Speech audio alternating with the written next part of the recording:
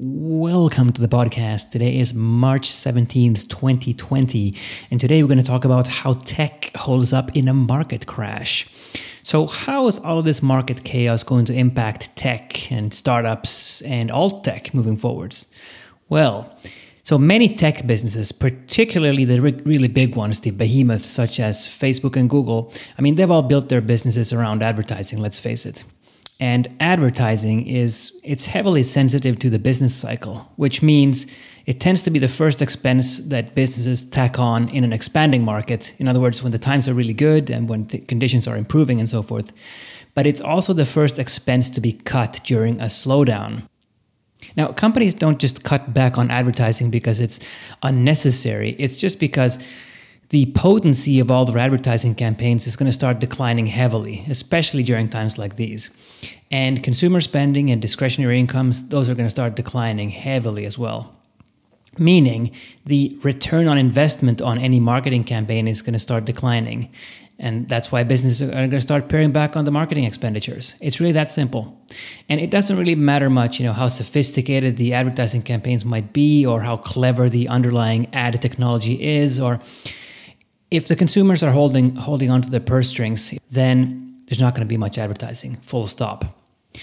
So in other words, this really spells big trouble for big tech because big tech is so geared towards advertising.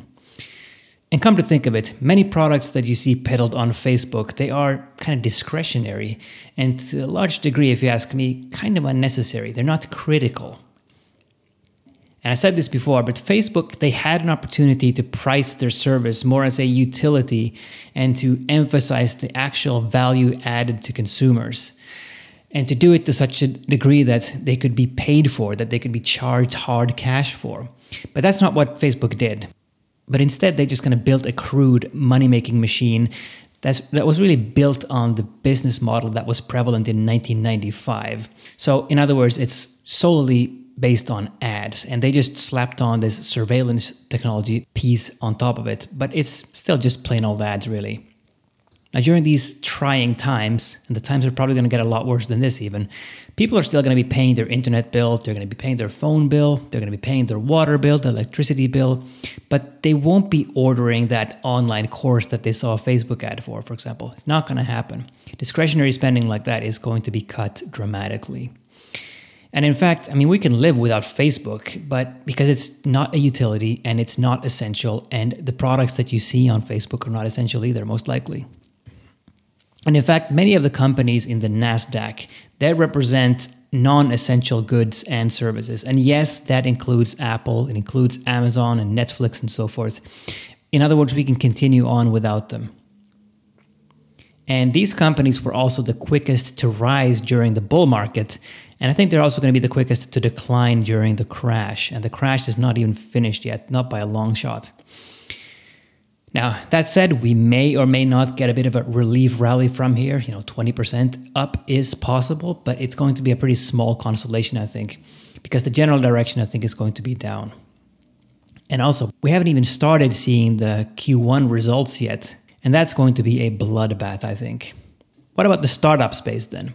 I think it almost goes without saying that it's about to go into an ice age. And the signs were there all along. For example, you had the failed WeWork IPO, you had Tesla with their self-crashing cars, you had the sardine cans on wheels called Cybertruck, you had people investing in Virgin Galactic basically on the daydream of conquering space, you had an Uber clone IPOing for billions of dollars, you even had Pinterest IPOing. What was that? It almost seems like a different era in history already. Anyway, it's kind of interesting to see just how quickly not only the investment sentiment changes, but kind of how day-to-day life can change and how the primary issues can change. So climate change, feminism, the border wall, gender issues, all those things are suddenly just kind of like an afterthought. They're kind of like philosophical luxury items. So what about alt tech? Now, alt tech, you got to remember, it's hugely speculative because it's effectively an offshoot of tech. It's a play on the niches, really. And I think, unfortunately, it's going to go in for hibernation as well. It's not going to be hit as badly as general tech, the big behemoths that I mentioned before, but it will slow down, I'm sure. But it will come back out. I mean, if you can hold your nose, I think soon is going to be the time to buy even more Bitcoin, even more basic attention token, more Ethereum, and so forth. Now, can they go down 50% from here? Sure. But what is the upside once all of this is finally blown over? I think the survivors, and there might be few, but the survivors will stand tall once this is done with. And there will be another tech boom eventually. It's far into the future, I think, but it will be there. And I think soon is going to be the time when the real fortunes are made for people who can, like I say, hold their nose and stick it out. Not financial advice, not investment advice, just a guy on the internet doing some talking. We did learn one interesting thing here recently, is that Bitcoin is decidedly a risk asset. It is not a safe haven. And I mean, Bitcoiners, they've repeatedly said over the past few years that Bitcoin is different from any other asset class in that it's crashed over and over and over again, but it's gotten back up repeatedly. And that supposedly this means it's different, it's safe, it's a prudent investment of some kind. Well, it's not. Now, the reason it rose again over and over and over after the previous crashes was because we were still in an absolutely frenetic, risk-on, bullish general market environment. The conditions were overall extremely risk-on. But that said, Bitcoin right now, it does look like it is bottoming, at least in the short term.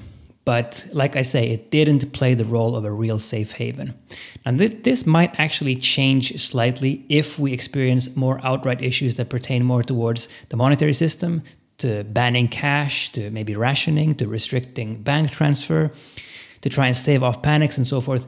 I mean, if we start seeing banks experiencing liquidity or even solvency issues, Bitcoin might actually play a more important role here, and we might see some interesting price action. Still, what we do know now is that Bitcoin could not be used to hedge any other major asset classes, such as stocks or anything else. And speaking of stocks, last week I did mention the Euro Stoxx 50 and S&P 500 and how I've closed out my short there. I'm still short the Nasdaq a little bit. Now, why do I think we could go down further from here? Now, in past downturns, markets have basically been slashed in half. So, for example, during the dot-com bubble or even in 2008. But during those downturns, then monetary policy actually worked.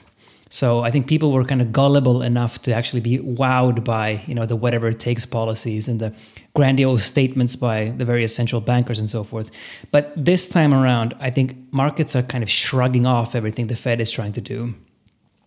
So now when the Fed's lowering interest rates, even by a great amount, the markets kind of view this as confirmation of more crisis to come. So what used to be seen as supportive now is just seen as a confirmation of further trouble and further downside.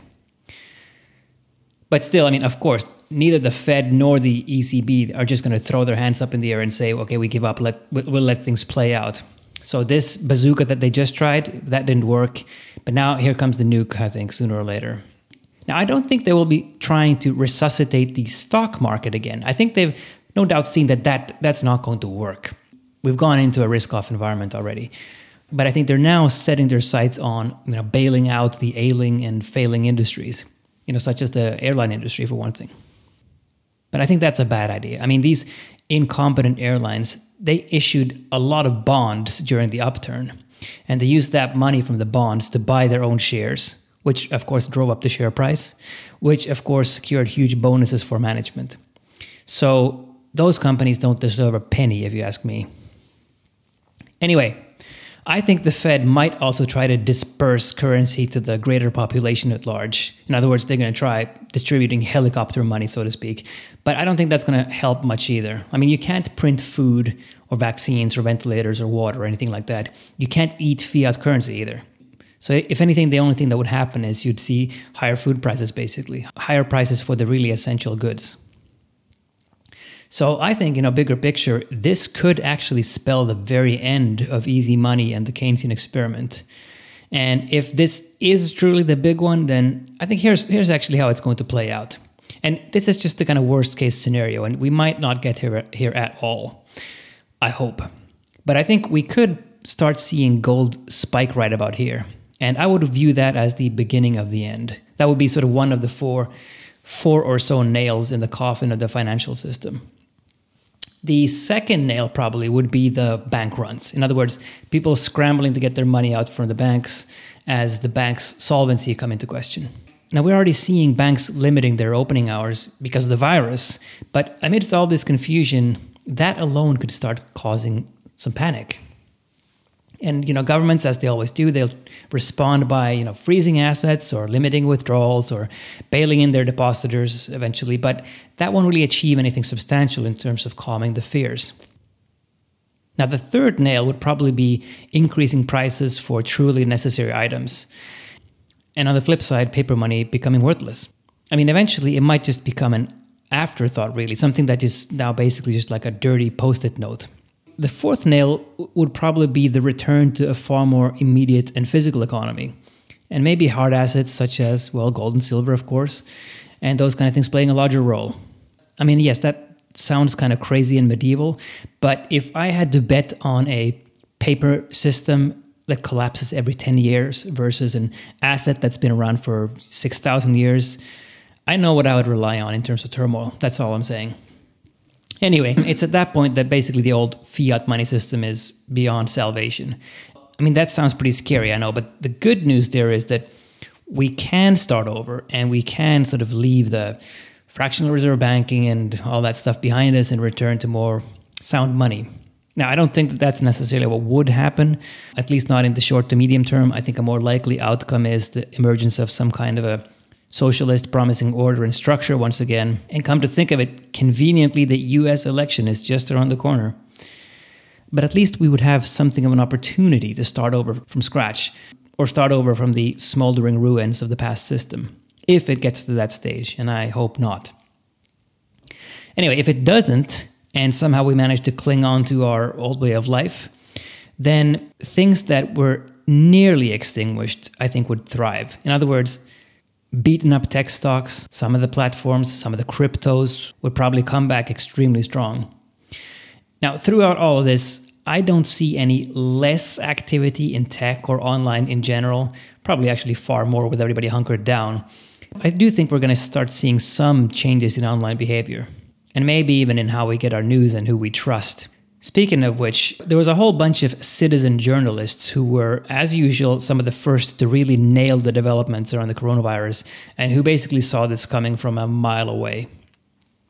Now, these were, of course, people who have been shunned by the official media and who have been depersoned and suppressed, such as, Chris Martenson, who pretty much foresaw all that's now unfolding. But of course, nobody in the official media listened to people like him. Now, instead, in the EU, for example, they were far more busy with entertaining Greta Thunberg at the EU Council than they were with, preparing for containment and securing medical supplies and so forth.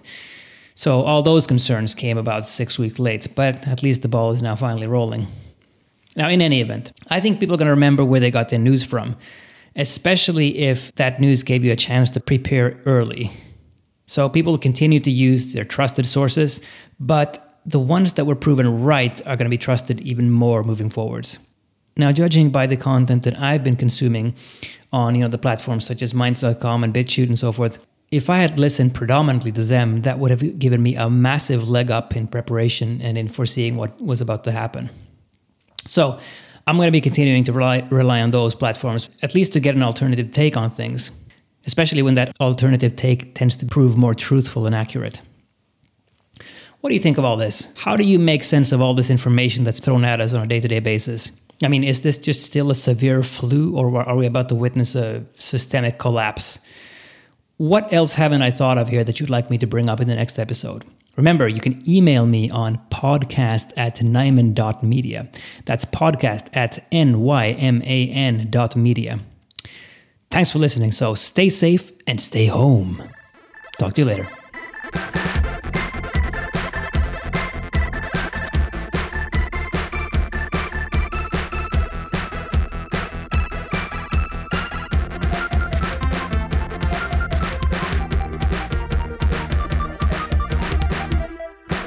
Well, that's it, ladies and gentlemen. I hope you enjoyed it.